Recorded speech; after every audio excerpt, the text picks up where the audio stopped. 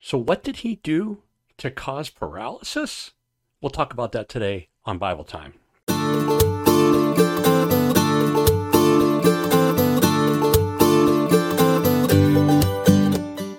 Thank you for joining me for Bible Time today. Question comes from John chapter 5, when Jesus meets a man at the pool of Bethesda and he heals him. Afterwards, the Pharisees start questioning this man because he was healed on the Sabbath. And they ask him who healed him. And he said, well, I don't know, because Jesus had slipped away. But then Jesus saw him at the temple and he said to him, do not continue to sin unless something worse happens to you. So was Jesus saying then that this man's sins caused him to be paralyzed for all those years? No, I don't think so. We don't know for sure. I mean, perhaps it was. Sin certainly can cause paralysis. Let's say, for example, that you get really drunk one night and you jump into an empty pool and you break your neck and you're paralyzed. Well, we could say that your sinfulness was drinking excessive amounts of alcohol, or perhaps being near a swimming pool that you shouldn't have been near. We could say all kinds of things. But what I really believe is happening here is not that this man was paralyzed because of his sins, but Jesus was saying, if you don't change your ways, something worse than paralysis is going to happen to you. Is it death? Yes, perhaps that's what he meant. Or perhaps it's something even worse. Our sins can cause us problems. But what is greater than physical problems is the spiritual problems that they can create for us in our lives now and when we pass from this earth. If we don't accept Jesus Christ as our Savior, our sins destroy us. We will not see heaven. We will be enemies of God. And when we pass from this earth, that's it. We're done. There is no heaven for us.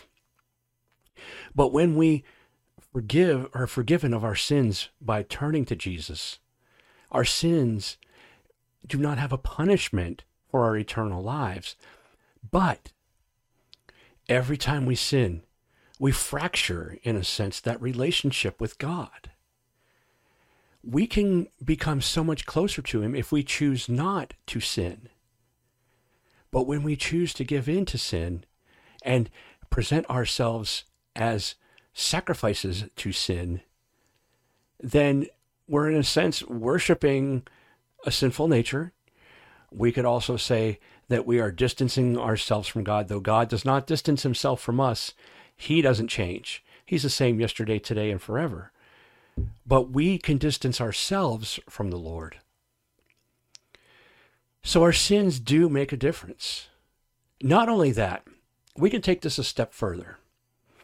When we sin, we allow the enemy to accuse us. How many of you have ever heard Satan say to you that you're a murderer?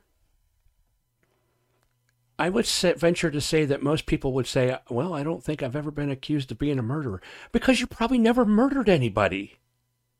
But has Satan ever accused you of being a thief, a liar, an adulterer, a gossiper, being jealous or covetous? Has he accused you of those things? You see, when you become jealous of someone, for example, he has every right to accuse you. No, the punishment for sin is not there anymore. Jesus has destroyed the punishment for sin. But you have given the enemy a legal right to accuse you of being jealous, of being a liar, of being a thief. They now can accuse you because you've done it. Yes, God has forgiven you, and he will forgive you again. But why open that door to the enemy that we don't need to open? So what do we do? How do we get away from this? How do we prevent this sort of thing? We simply go to God and say, God, look, I know I did this. I repent of this. Repent means I'm going to turn away. I'm not going to do it again. I repent of this. And in some cases, and in many cases, you want to renounce that sin. Did you steal something? Were you involved in something that was occultic? When we involve ourselves with things, we sometimes have to renounce it. Renouncing means that I am no longer affiliated with it.